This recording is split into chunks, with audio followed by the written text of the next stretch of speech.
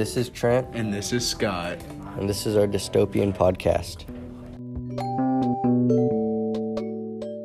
Stories we read were dystopians. Stories we read were about the future.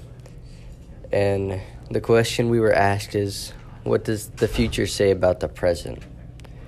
We put that power has a positive and negative effect on the world. The first story is The Nuclear Tourist. It's about a guy who explores Chernobyl. He shows the dangers and the beauty of the corroded city. In The Nuclear Tourist, it says, "Few minutes later, we passed the first of the abandoned villages and pulled over to admire a small band of wild Przewalski horses." In this story, the narrator talks to an illegal hiker who says that people are attracted to the area because of the corroded beauty. The second story is Dreams Winter. Dreams Winter takes place in the future and how you have to have skill to be accepted into the broken society and how they look back at life and what life used to be like.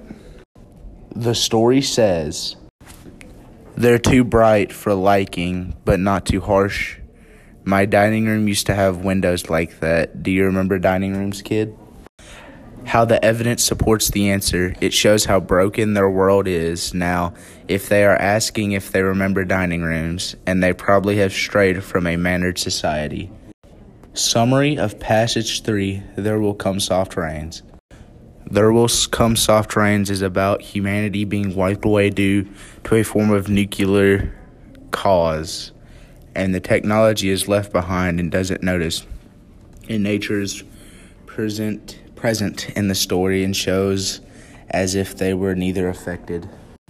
The evidence from Passage 3 is how carefully it has inquired who goes there, what's the password, and getting no answer from the lonely foxes and whining cats. It had shut up its windows and drawn shades in an old maidenly preoccupation with self-protection, which bordered on a mechanical paranoia. How the evidence supports the answer. This shows that there is no humans, however, nature is there. The conclusion to these stories is it represents the pros and cons of nuclear fallout and how it takes away and leaves shadows of what life used to be like and how nature goes on like nothing ever happened. Thank you for listening to our podcast. Love you.